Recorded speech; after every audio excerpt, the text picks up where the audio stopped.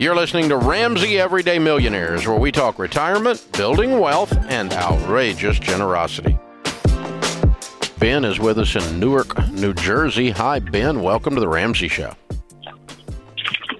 Hi, Dave. How are you guys doing? Thank you so much for taking my call. I greatly appreciate it. Sure. What's up?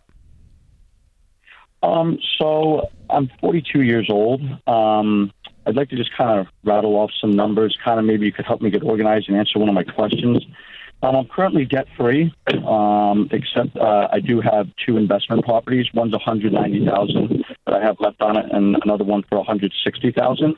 I have $120 in mutual funds, $72K in an IRA.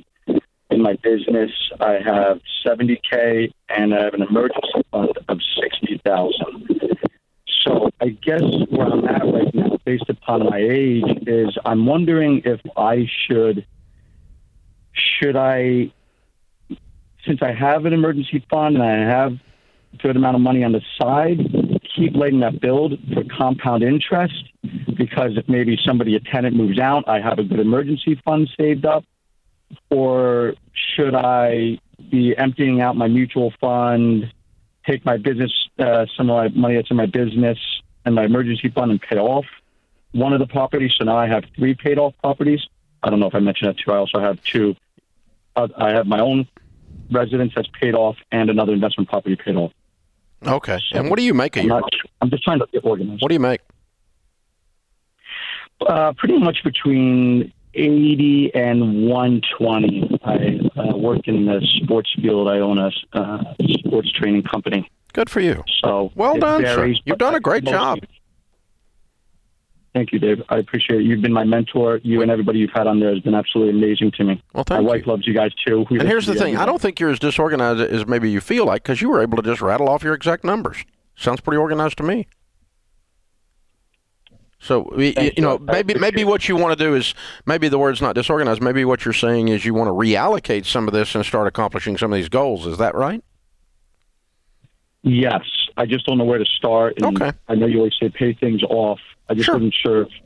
Well, you've done a great job. I mean, you're sitting in baby step 6 because your rentals aren't yet paid off. And so what I would do if I were you is I would sit down and say, okay, I want to develop a plan to pay off these rentals. That's job 1 right now, while putting 15% of your income away into retirement. Now, so you've got 120 in a mutual fund. Yeah, 120 in a mutual fund, and then you've got $300,000 and some change, $350,000 in rental debt, right? Yes, sir. Okay.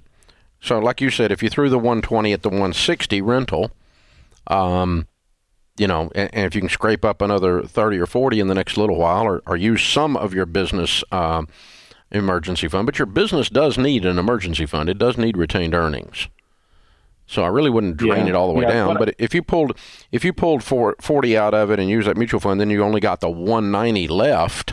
You might build that business emergency fund back up a little bit after that, and then I would begin to just say, I'm going to direct all cash flow at that 190, laser focused, and knock it out.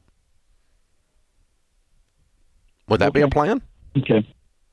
Yeah, I guess I was just worried because I always just hear, people talking about, time in the market. And I figured if I took my 120 out, well, you want to be in the market for long term, but the reason for being in the market is have wealth. And what we're trying to do here is clear off debt. So the other option would be to sell one of the rentals. And I don't know if you want to do that or not. No, they're renting. Yeah. Everything's gone really well with them so far. Well, I mean, you've listened to me long enough. You know I'm probably more pro real estate than I am mutual funds. I love both. I have a lot of money in both. But if I'm choosing, I'm going to choose real estate because I'm a real estate guru. That's what I was going to ask. Okay, so I'm using the 120 towards the 160. I might or might not use the company emergency fund. The thing about using it is it's going to increase your cash flow immediately because you got no debt on that rental, and that rental's cash flow goes through the roof all of a sudden. Like, what's the payment on the rental? One rental is $1,254. The other one's $1,508. Okay, so $1,254 is going to be freed up day one if you do this. You could write checks today out of the mutual fund and out of the business emergency fund and have $1,254 a month cleared up. That's $14,400 a year. Okay. It's not the end of the world. Yeah. You could do it. I mean, or if you want to just throw, if you're not going to do that, I'd throw the 120 out of the mutual fund. For sure, I'm doing that one at the 160. And then cash flow, that last 40. And then and keep your emergency fund in the business if you want to. I don't care. None of this is on fire. None of this is gazelle intensity. This is all intentionality, not intensity. So Okay. it's kind of like we're just going around the Monopoly board. And, we're just going to collect some money, go around again, collect some money, go around again, hit free parking. Woohoo, right? And, so I'm throwing the 120 at it today. I might throw 40 out of the business emergency fund, depending on how stable you feel like your business is. Then the next job is to rebuild that business emergency fund, followed by every other dollar of cash you can find. After that's done, start throwing at that 190. I'll bet you're done with that 190 in 3 years. That's what we're hoping. We're actually expecting our first baby soon. Oh. So kind of like, yeah.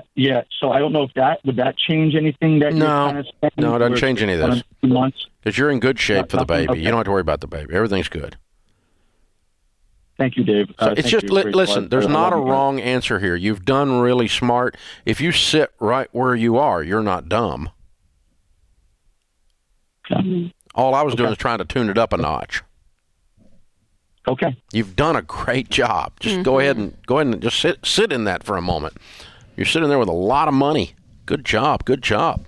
So rentals it's a big thing, I feel like, or maybe it's just the season of life I'm in and knowing people and talking to people, but it feels like getting rental property is like, it's exciting and people are doing it more and more is what it feels like. Real estate's quite the rage right now. You're right. It is. So for you being a real estate guy and for someone listening that has a rental, they have debt on it, maybe they don't have a ton of cash to throw at it, all of that. Keeping a rental and paying it off obviously is the goal, but that between the market, it could be an either or is kind of what you're telling him. A decent rental that you paid a reasonable price for makes you more money than the stock market will make you. Okay, including the depreciation schedule, including the cash flow, including the appreciation, the increase in value. Those are the three places you get return on rentals. It's called an internal rate of return when you put them all three together. But it's more hassle. Yes. As you know, your husband Winston runs all of our rentals, and you guys have your rentals. So they're hassle. And mutual funds, you just open up the email and go, oh, there it is. It's no hassle at all. You don't have to do anything. Mutual funds don't ever have a dog that pees in the living room floor. But tenants do. And so the cat no one told you about. The mutual fund doesn't have that. The $10,000 cat. They will screw up a house. Okay, so stink. And so, man. But over time, over time, real estate is going to make you more money, but it costs you more emotional and time bandwidth. Yeah. It's more hassle. And I don't want you keeping real estate under the heading of all real estate's good, because it's not, or all real estate's so good that I can justify debt to do it. No, you can't. If you're already there like he is, I'm not going to make you panic. I wouldn't tell you to panic. I can't make you do anything. But I wouldn't tell you to panic and jump out. Yeah. But I don't want you to get caught up in this get-rich-quick real estate vibe that's running around out there that says all real estate's good and the renters are going to pay my payments, which renters don't pay payments. You pay payments. Hopefully you collect rent. Right. But we'll see, and so that's just BS. The renter's going to pay it off. If the renter was going to pay it off, the renter would own it. Okay? That's just bunk. So don't fall into all that crap. But if you you can go slow about getting it paid off. So have a 3-year plan, a 5-year plan to get them paid off, not a 15-year plan to get them paid off. Get them done. Get them done or get them sold. And some of them you own and they're not even making money. And all they are is a hassle. It's like a bad, ugly hobby. Sell the crap out of that. Thanks for tuning in to Ramsey Everyday Millionaires. To check out all our podcasts, just search Ramsey Network on Apple Podcasts, Spotify, or wherever you listen.